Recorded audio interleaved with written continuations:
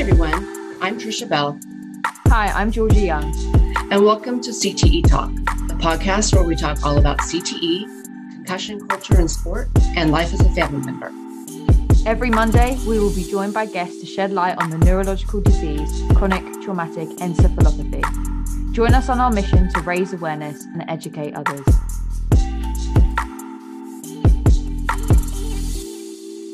Hello, everyone, and welcome back to CTE Talk. Trisha and I are so excited to be here today, and we are joined with the lovely Andrie-Brooks, who is our first guest. So, Mary, would you like to say hello? Hello.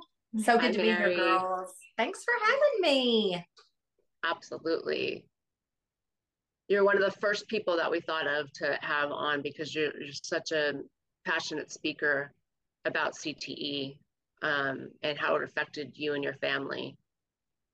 Well, one of the things that my mom and dad always told me is that I had a loud voice and to use it when it was necessary. That's so great. The way that I look at this is that you have to turn your anger and your sadness, depression, turmoil, trauma into something. So what are you going to do with it? Are you going to let it internally eat you alive? Because it will. Or do you vote, what is your way? Like, you understand. People find a lot of relief out of helping people through tragedy, right? Putting it to good use. So I look at this as like my outlet, my therapy. It's also a release of anger to vocally talk about it and to just, be very honest and brutal and say the ugly things that people are embarrassed to talk about. We need the honest truth because people really need to understand what CTE actually is from the people who have gone through it themselves. Right. Yeah, if you don't have support, you got to have support. Tell us, Mary, tell us who in your family had CTE, and tell us a little, I know it was your dad, George Andrie, and go ahead and tell us about your dad. So my dad, he played for the Dallas Cowboys for 10 seasons. He basically played football from the time he was a kid. 3-4 years old, he was out there playing football. And he was a very good football player. He was a defensive end. He had a very good career, a lot of great accomplishments and whatnot. But he had all those sacks one year. Yeah, he did. He was a sacker. He definitely hurt some quarterbacks. And he was just a really hard worker. He and my mom had many, many kids, so they had to raise, the kids. And I would say, according to my mom and my earliest memory, it was probably about 5 or 6 years after he retired when he started exhibiting symptoms that were really noticeable, that my mother thought that's just an uncharacteristic quality from George. I was too young then because I'm the 5th kid. So I was going to ask that. Yeah. I popped in when it was in its, it was going pretty good, if you know what I mean. It's as we are going to talk about, it's progressive disease. So it progressively got worse, but he was extremely good at hiding it, like so many of these men are. Extremely good at looking normal, acting normal in public, conducting conversations with people normally for many, many years until he wasn't, until that became impossible. And then he retreated and no longer wanted to socialize that much and stuff like that. Yeah. Now, how old was your dad when he retired? He was 32. So he started exhibiting symptoms in his early 40s. Yes. In fact, it was about 41 to 42. My mom said she literally woke up one day with a different man. She woke up with someone who was just stressed, who had anxiety, terrible anxiety. And she thought that it was a midlife crisis or the stress of raising 7 children, supporting 7 children is a lot. So there's always a reason in life to say, things are tough and all of that sort of stuff. But she was very, she'd been with them forever. So she knew that there was something that changed. And she said that she just didn't know what it was. She just thought that maybe he was having his midlife crisis, as people call it. I was going to say, this was about 2010 that you saw the documentary, Mary? No, it was 2013. It was 2013. Okay. Yeah. And I sat and watched the whole thing, and just, I think for about 3 days, I was in shock. I thought this is for real. And I felt like, now how do I convince everybody that I watched a documentary and I've figured out, the family secret or whatever, but luckily my family was receptive to it. Some of it, my dad for sure was. He's like, okay, I need to go see a neurologist and see what the hell's wrong with my head. So that was the beginning of our journey.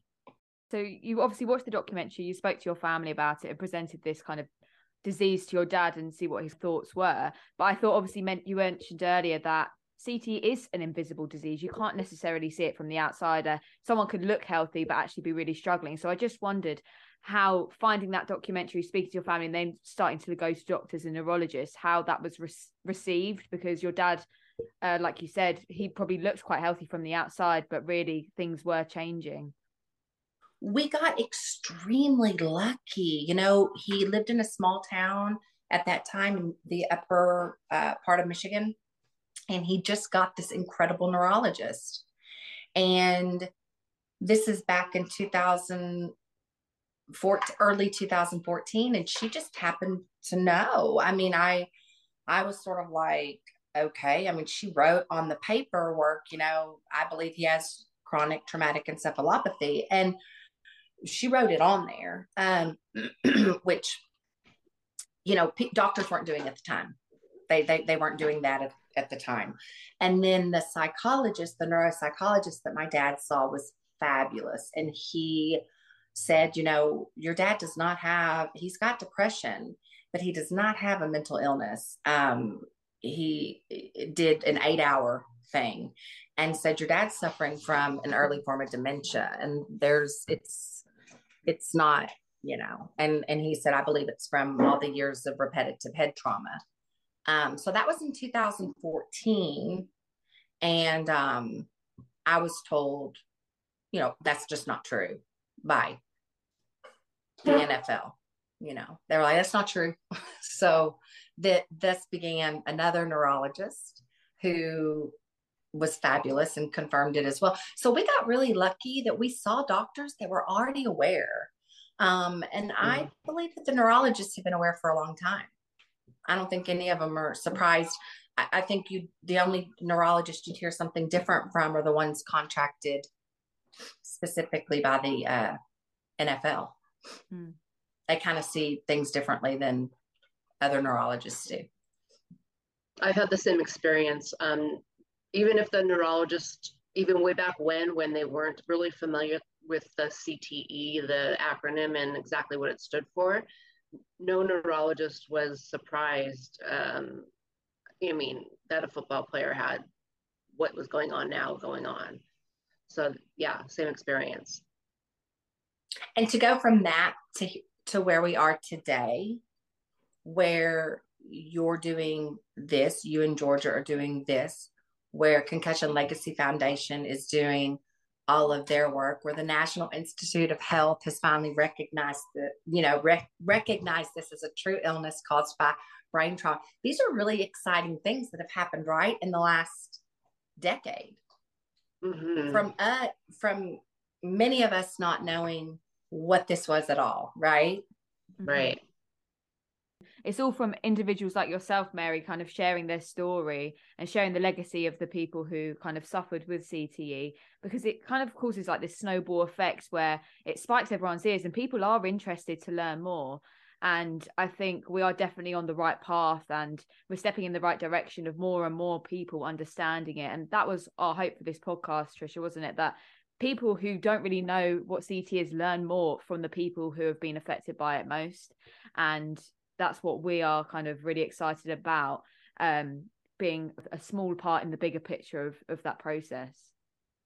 Absolutely. educating and hearing the stories, because as you both know, the stories are so different sometimes. Sometimes you have very angry players. Sometimes you have players just with impulse control issues. Sometimes you have players or with just addiction issues, or sometimes you have all of them. The cultural side of this is sad because of the fact that now we know something about something we loved that was beloved to the masses, not to me anymore, but used to be, something I enjoyed very, very much. But I think as we learn more about it and we realize the dangers and, the addictions that Trisha's talking about, they definitely run hand in hand with, CTE, just like all mental illness. You try to calm your mind, so you begin to take drugs or whatever. But let us not forget that these guys were on drugs all the time, given to them for, without prescriptions for various reasons, for sports injuries. And a lot of them left the league addicted to drugs already. They left the league addicted to opioids, and they left the league addicted to other benzodiazepines. Thank you. Yeah. Things like that. Benzodrines, amphetamines and things like that, steroids. When you do that on top of everything else, it's a disaster is what it is. And unfortunately, many men aren't with us anymore because of a lot of those issues that I believe, in my opinion, all go together into a circle connected by the culture of the sport and the game. Going back to kind of the situation that you were dealing with your father, you mentioned how you were one of 5 children, and I just wondered how easy it was for you to adopt the caregiving role for your dad, because I know it is such a challenging role, and it comes with many demands and challenges. So I just wondered how easy that was for you. So the act of it was very easy for me. The act of caregiving for my parents was really easy because that's just what you do, and that's who I am. But over a period of time, I began to realize that I wasn't caregiving for a 78-year-old man. I was caregiving for a scared 10-year-old child. I think that might still be the saddest part of this for me personally. Like, I have emotional moments, and then I have really funny moments where I'll laugh. And then I have these really sad moments. And the sad moments are when he was the most vulnerable, and where we connected on a basis where it was like being a mother to a child. He knew he was fully dependent in certain ways of his life. And for a big, tough man who played football, who never showed weakness, played with broken bones on the football field, he was vulnerable. And he was very, Mary, I need you. And as a parent, I know that you don't, and Trisha, you can chime in on this as well. You don't ever want your children to feel like, you're dependent, like they have to take care of you and all of that. So for me to see my father come to me and be like, because my mother was in bad health, I want to be clear about that. My mother was very much involved. She was in bad health herself, and a very tiny woman who just couldn't physically do it. So I'll tell you what happened to me during that time. I gained about 60 pounds. I didn't sleep. I wasn't eating correctly. I was probably drinking too much, for anxiety, things like that. And finally, I just realized, no, you have to find a healthier way to internalize this, because you have a job, you have a child. I feel like I failed in a lot of something had to give,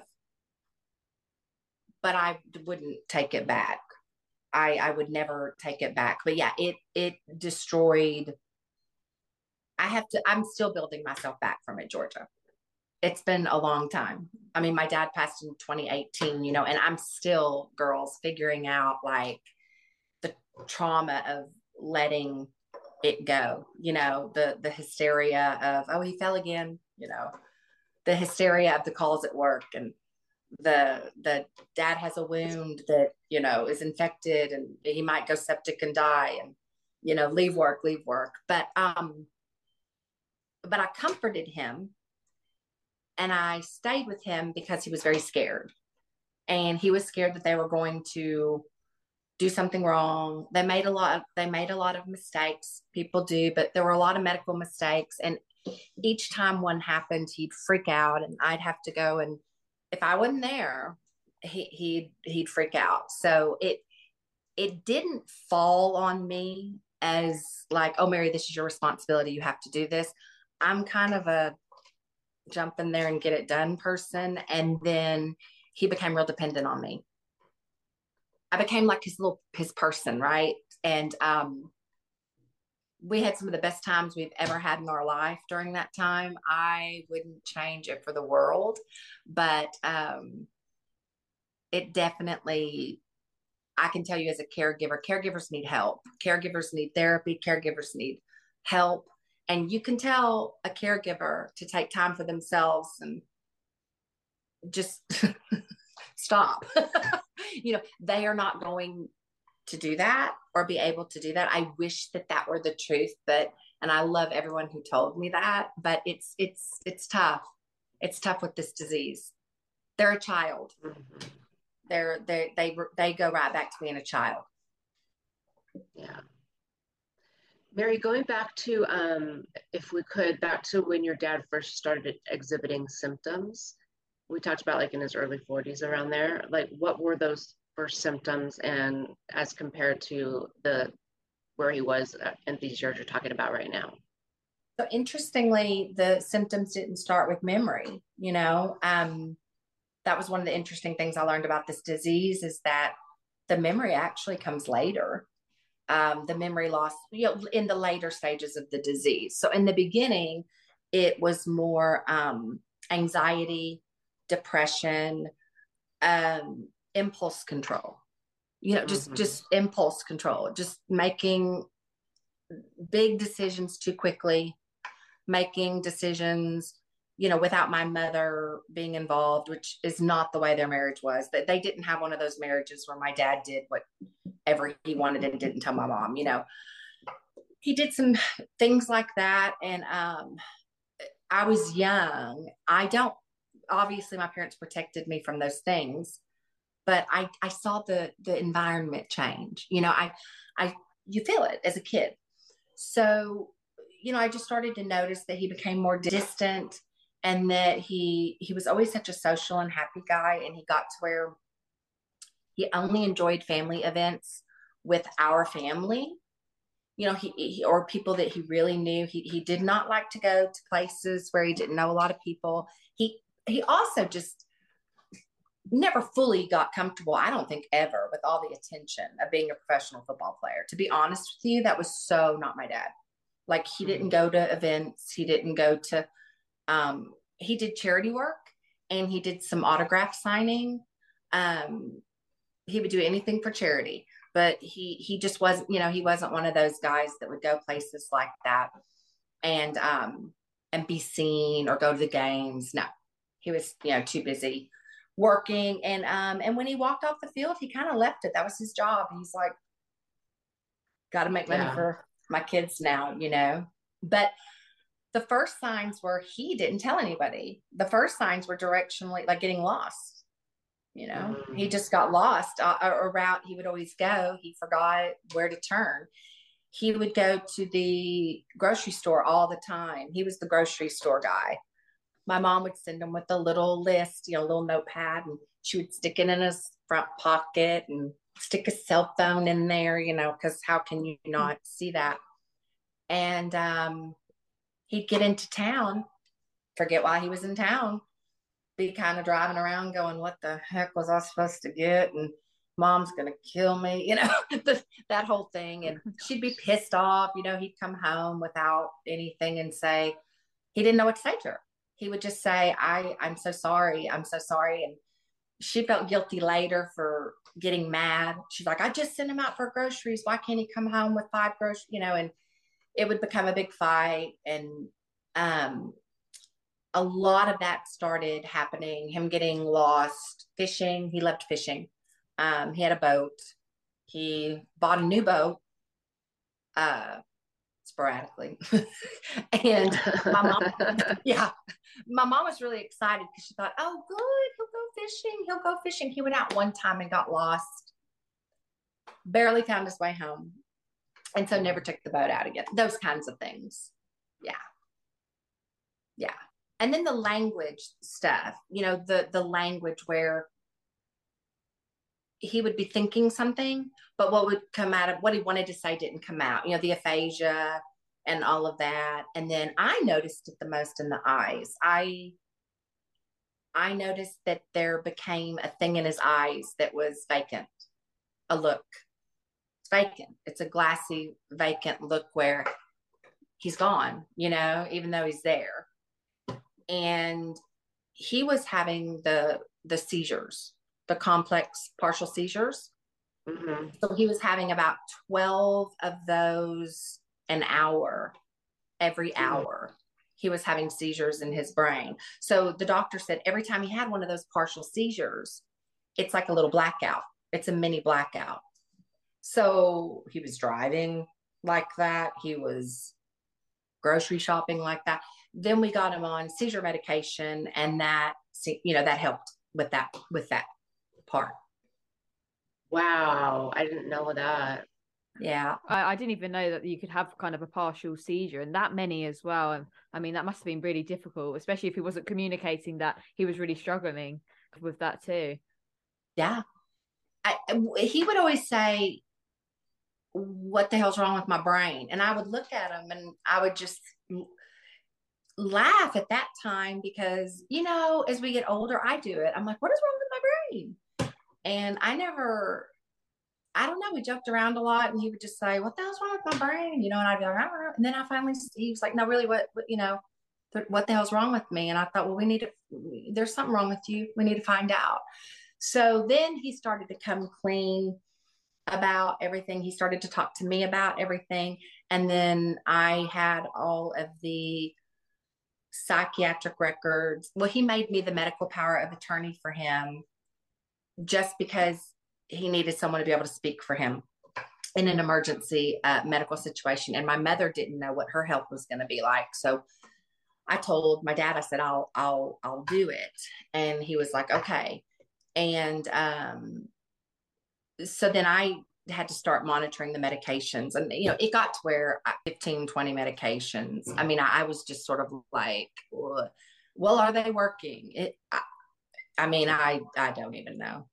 I think I've heard of people trying just about everything, and I do believe that some people get real lucky and they get on a medication cocktail that works good for a while. Most of my friends say seems like it's level, and then like everything else, it quits working. They have to be reevaluated. And I don't know of anyone who's been on like one psychiatric drug for CTE and just been like, great. You know what I mean? It's an ever-changing thing. So hard to balance. I've got friends who they're in the doctor every month with their husbands trying to medicate them so they can live without fear, and this is a complicated thing. This to me is just it's so much more complex. I'm fascinated by it. I'm fascinated by the brain. I think it's just absolutely fascinating. But the complexity of it, there's so much more to learn, Yeah. And they are learning so much. I know. It's just great.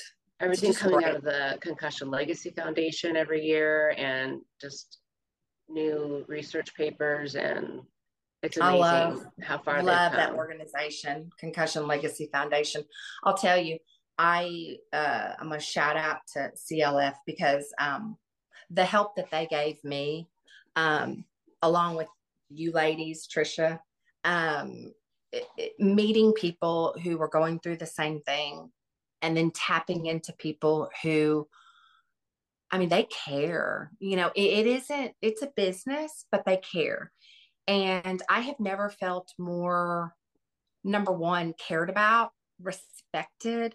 The way they handled my father's, brain donation when we did it was just, it was so beautiful the way that they handle it from a family perspective. And I'm just so grateful to them. And my family was so grateful to them. And I know a lot of my friends have been grateful to them, because in that moment where you've got to make those decisions, right? You think, oh, okay, I know what I'm going to do. I got it. I had talked to Lisa McHale about when Dad died, and we had talked in Chicago, but when it really happened, and I'm there, and my dad passed away at home, there with me, with all of us, I was like, okay, well, now we've got to, I made one, my mom was like, we need to call Lisa. One call to Lisa, it was done. And Boston University was so incredible. So I wanted to shout out to them, because I think what they're doing is the best research and the most cutting edge, resources out there for just families that need therapy, that need education. They're working towards keeping our children safe, and they have hotlines for you. They'll help get therapy for your children and you. They're amazing. They are so great, and there's just such inspirational people. And I think what's so great about them, they are kind of the ears that everyone needs. They just sit and listen to you, and there's no judgment. They completely understand what you're going through, and with all the resources that they've worked so hard to create, that they can help support individuals who are going through it, whether it's the person suffering or the family members around. So yeah, I think they're great, and they're definitely someone that we'll probably speak a lot about. And Trisha and I will leave the links to the website, because not only do they kind of have so many resources, but there's so much information about what CTE is on there, and kind of the symptoms, the signs to look out for. So it's just some extra information that we can all learn a lot from. They cover it all. You know what I mean? They cover it all. And I love that they are not, they cover it from a whole worldwide health perspective. Okay. Mm-hmm. My story is NFL football, American football. That's my story of this experience. Someone else's story could be boxing. Someone else's story could be rugby. I was mortified because our soccer facility that we got here in or as Georgia would say, our football facility in Austin, Texas, beautiful. But we have a rugby team. What? So I heard that Austin's getting a rugby team, and I mean, I just went like, wah, wah, wah. What? I don't know. It disappointed me so much. I thought, are we really still doing this? But we are still doing this. And as much that's as, why education is so key.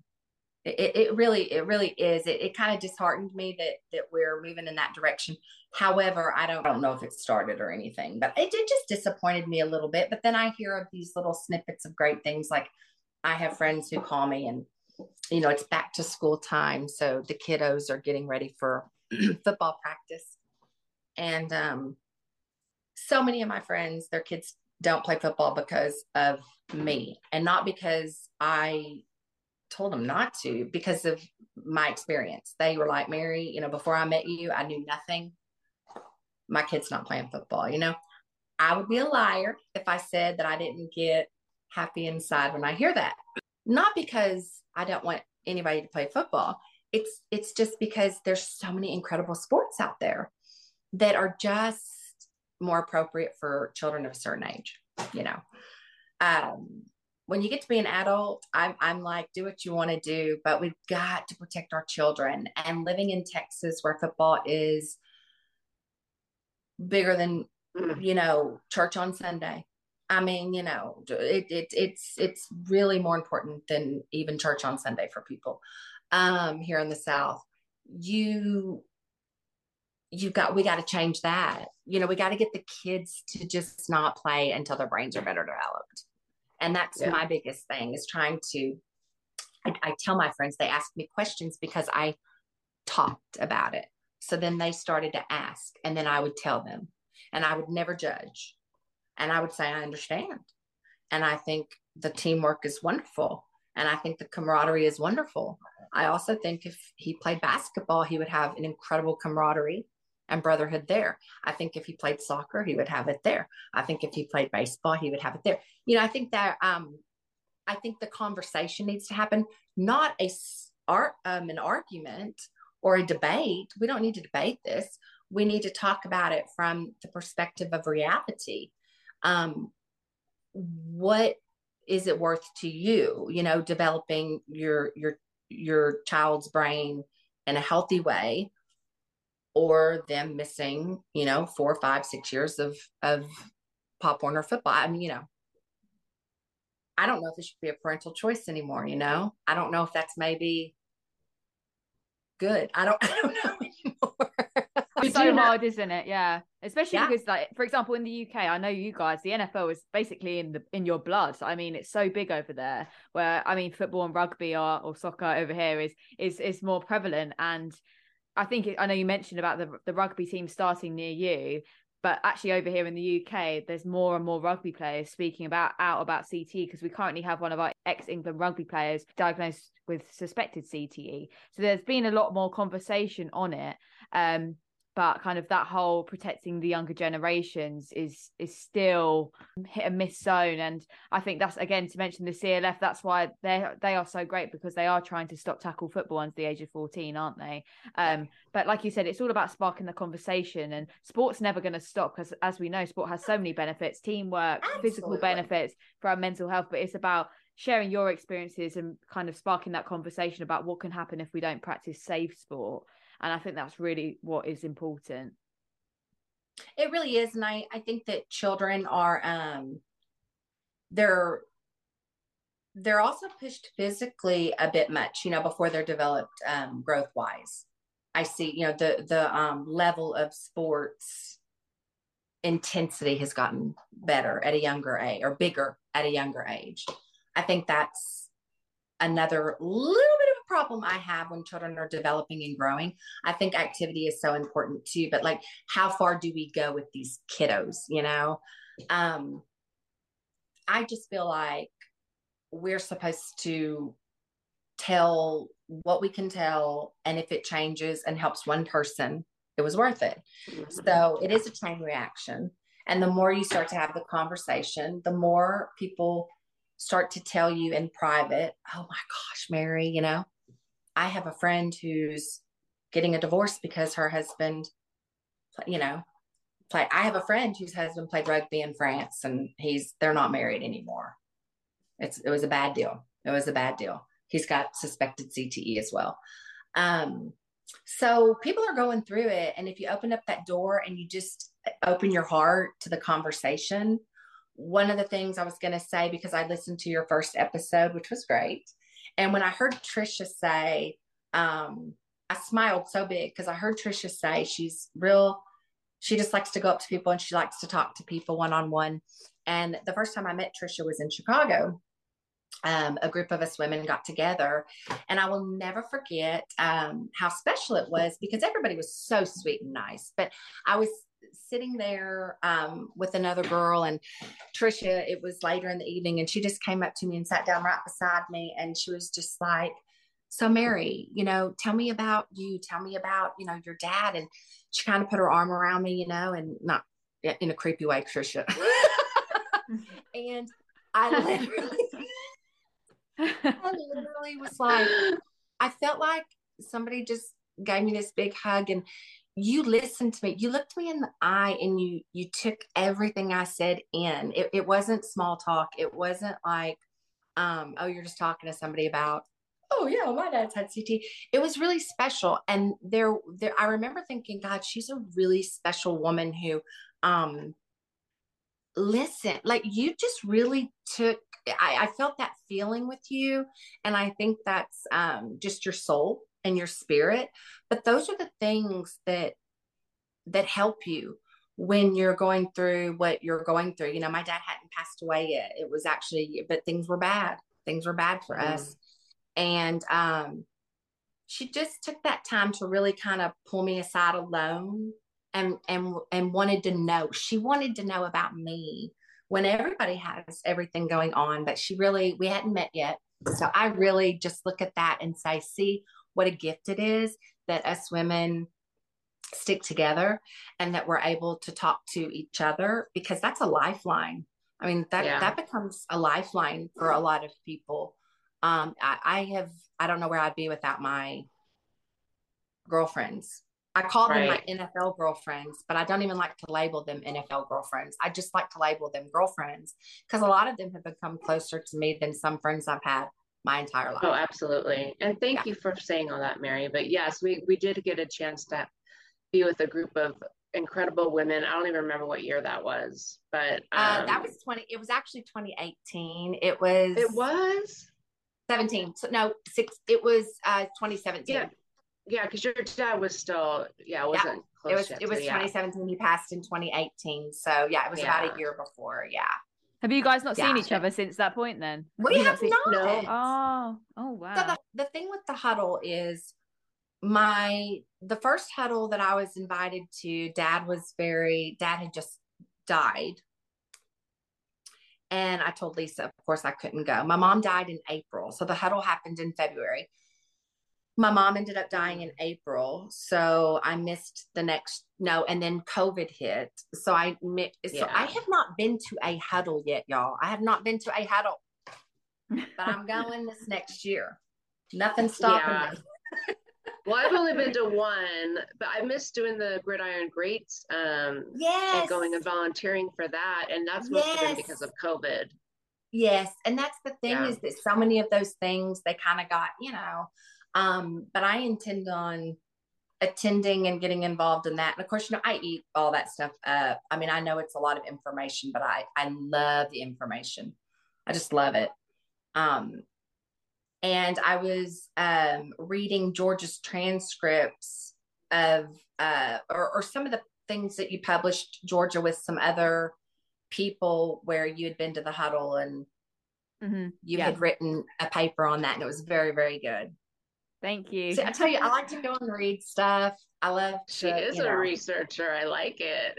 Well, my mom used to say I asked too many questions. Me too. They used to tell me that too. Or I was reading all the time. Reading, Well, it's if you want to understand something, you've got to, you've got to learn it. So that's what I look at this as, is I think if we learn about this disease, the real disease, we learn the truth about the disease, which is what we're talking about, having experienced it, some of us. Or seen it, or, with a friend or whatever. I think that that's the most important part. I really do. I think it's so important because people are ashamed of their stories.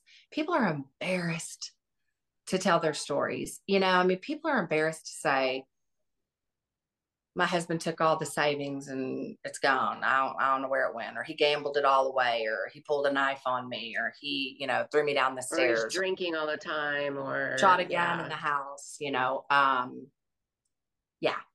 name it. They've done it. Disappeared at the airport, and we shouldn't be ashamed. Nobody should be ashamed about that. I feel like we should be past this, even though with some some people still aren't comfortable with it. I'm very comfortable with it. I think that we need to talk about it because it's a problem and people shouldn't suffer. And if we can help them, like I said, in a huge amount of people or a small amount of people, we've helped. And that's what our sadness and our loss is supposed to, I'm manifesting it into that. That's what I'm trying to do, and so I just, I just want people to know that there's nothing to be ashamed about. Nothing. And I told my dad, I said, we have to talk about everything, we have to talk about, if we're going to do this, we've got to, you're a private dude. Are you sure? And he's like, I'm not ashamed of anything. It's, if it helps one of my brothers, then it's worth it. I said, okay.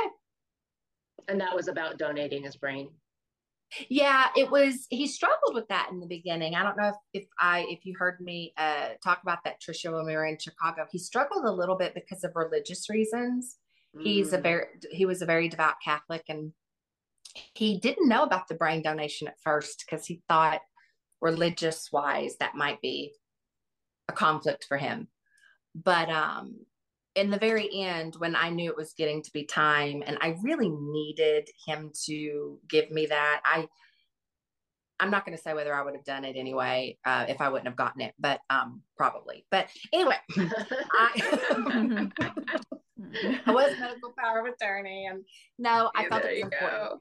I felt it was important, and he said that, Mary, it's a decision I want you to make, because he didn't want the responsibility, and we all wanted to know, and so we did it, thankfully, and I knew he had CTE. I knew it was going to be pretty bad. I actually did not think it would be as bad as it was. I am pretty real, and I expected it to be significant, but I did not expect it to be as bad as when Dr. Huber called us and told us the pathology. I was like, how was he functioning as well as he was? Yeah. It was bad. It was bad, and that made me, how did that make me feel? That messed me up for a few days. I don't know if it was sadness. Yeah, it was more sadness that he had to work so hard to overcompensate for that. Like, I know that he had to be so mentally working 24/7 to be as functioning as he was with that level of CTE, because it was stage 4 of 4. Which that makes sense, because your dad was 78 when he passed. And started having symptoms in his early 40s. So that, that's a lot of years for it to develop all those stages. It is. And I think had he lived longer, we started to see some muscular and skeletal issues coming up, not orthopedic, orthopedically, that's a whole nother podcast. But yeah, the brain, it was just so bizarre how at the end it became the cell phone would sit there, and he'd quit calling, or he would dial my number but he wouldn't remember how to finish it. So I'd be like, Dad, why didn't you call me? And I'd go over to the house, and I could see where he had on his iPad tried to pull me up like 4 or 5 times and didn't realize why it wasn't going through, and things like that. And so at the end, it got to where he didn't remember where we were going. He'd say, oh, I remember this place. When we'd go to his doctor visit, he'd go, I remember this guy. He's a nice man. I'm like, he's a nice man. He's a nice man, I just tried to make as much fun as I possibly could for him at the end. We just tried to make it fun. We were like, eat what you want. He was diabetic. I said, we're going to eat whatever we want. I mean, that's part of how I gained all my weight. I just said, your diabetes isn't going to get you. So let's go. And I know don't do that, kids. That's not good. But no one is recommending that for your family. But he was 78, and I was like, we're going to break some rules here. I bet that was fun. We tried to make it enjoyable, because the time he had left, the quality of it sucked. And so we were like, you know what, let's blow it out where we can. And he went out on his terms. He was peaceful with it. It was very peaceful for us as well. It really was. It was very peaceful. And I wish I had him here, but he's with me all the time. But I know he's proud, because he really did believe in this, and he really did believe in the mission of education, and he believed in telling the truth. And he was very proud of, I think, the fact that he did that. He contributed that to society, I'm proud of him. Yeah. I'm damn And proud of him. He knew you were advocating. I mean, back then he was aware of that, correct? Oh yeah. Yeah. Yeah. He Being a big CTE advocate, yes. Yeah, he and I had to, fight the NFL, as that's another conversation too. But yeah, no, they were things that let's just say I was more than proud to do that.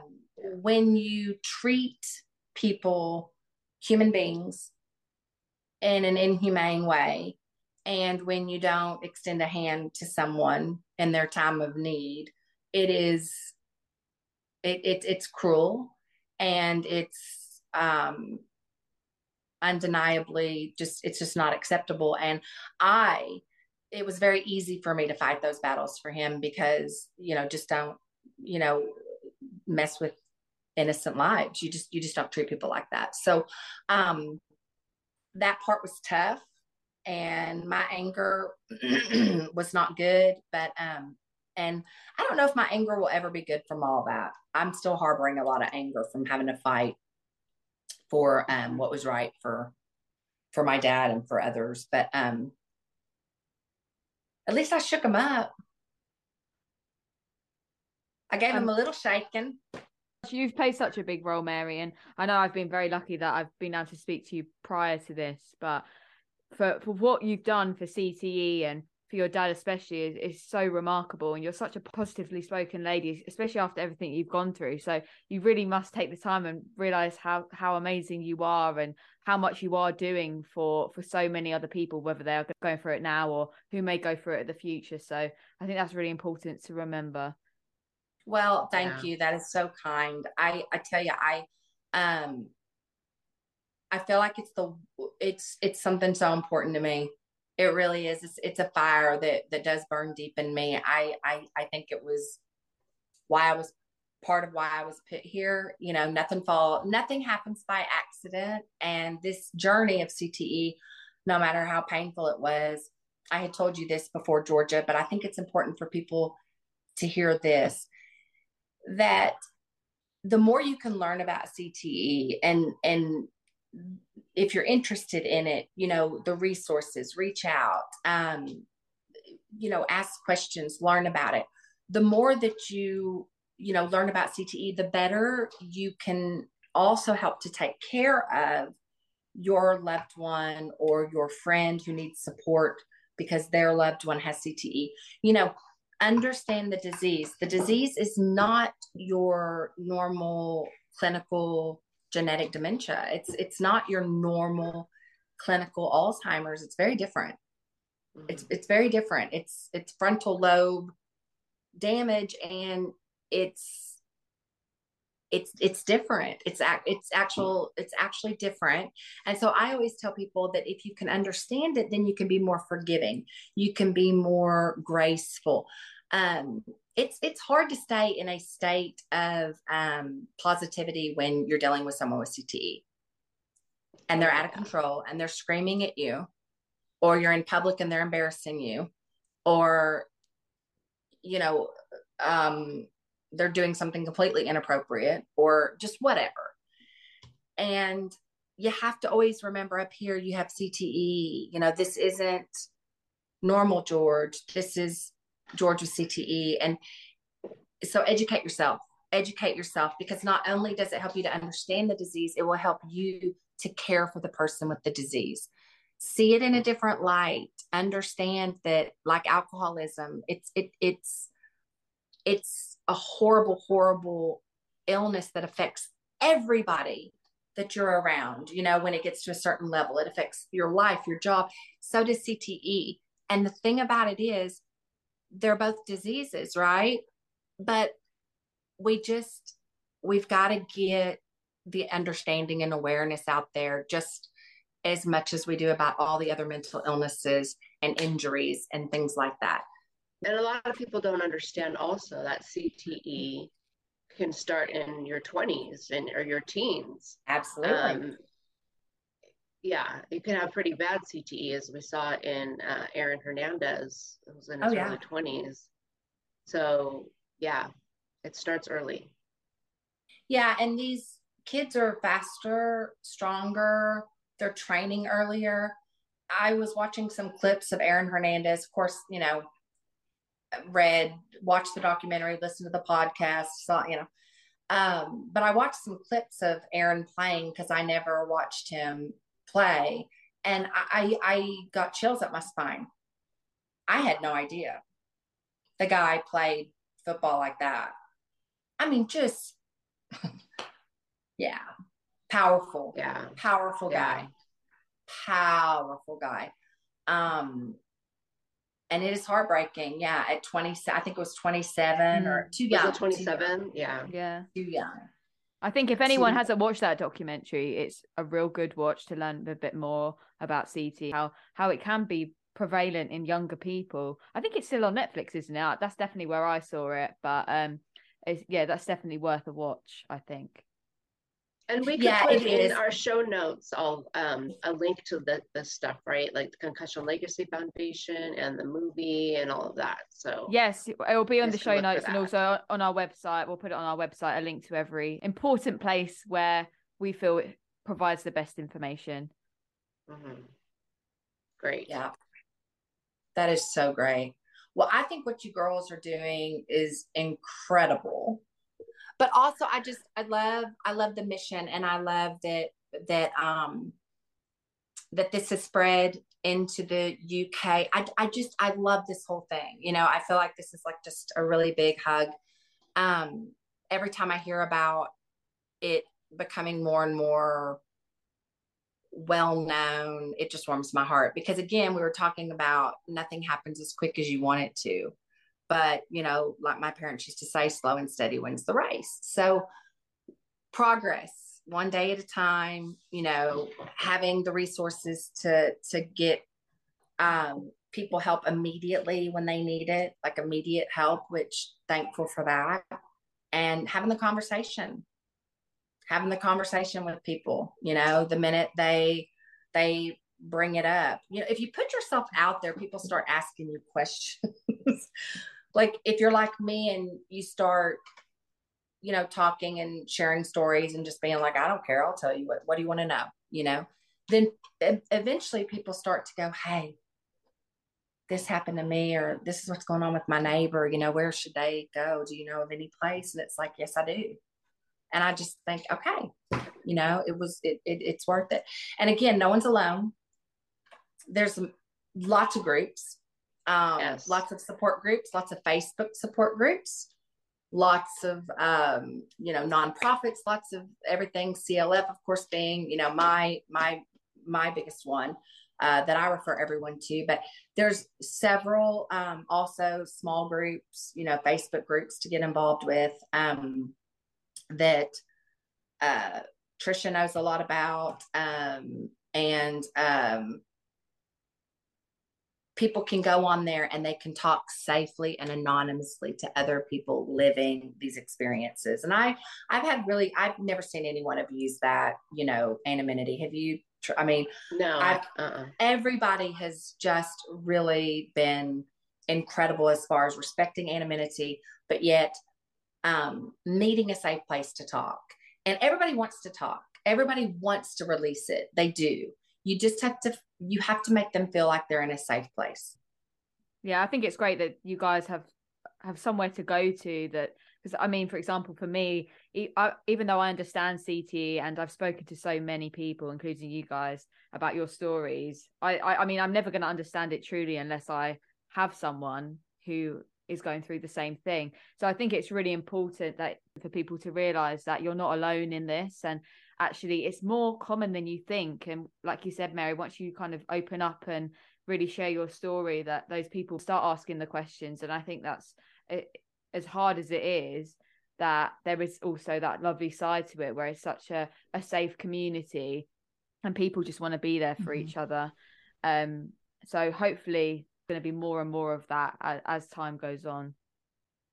Yeah, that's what I'm hoping for. And y'all are making a difference. You're doing it right now. So we just have to keep moving forward and keep doing what we're doing and keep encouraging people. And I just I think it's great. I think it's great we're having Thank this you, Mary. conversation. There's so many other conversations. Like I keep thinking y'all are going to have so many incredible conversations on this thing. It's just endless what you can make happen with this and how important it is. And I think it's going to make the biggest difference in people's lives. I think that get ready, because I really do think that it's necessary. And I think it's great. Y'all are both strong women, from different backgrounds, different things. But I think that it's a really, really great thing. And I'm so honored that you asked me to be part of it. And thank you for doing that. Thank you so much, Mary. I will always do anything for the cause of awareness for CTE. That's something that will just always be my passion. And it's something that is always an honor, for me to share. People did that for me. And that's why I am sitting here today, is because some people gave me hope when I didn't have hope. So yeah, that's what we're here for. Wow. Thank you so much for joining us, Mary. It's been absolutely incredible to speak to you once again. You've been so honest and open, and I really, really appreciate that. And I know all of our listeners will. Thanks for having me. Seriously, it was an honor, and love you both. And we will talk very soon again. So that's the end of today's episode, everyone. We hope you enjoyed it, and we hope that you learned something new today. Please join us next week, Monday at 8:00 for the next episode of CTE Talk. Hope everyone has a fabulous week, and we will see you then. Bye.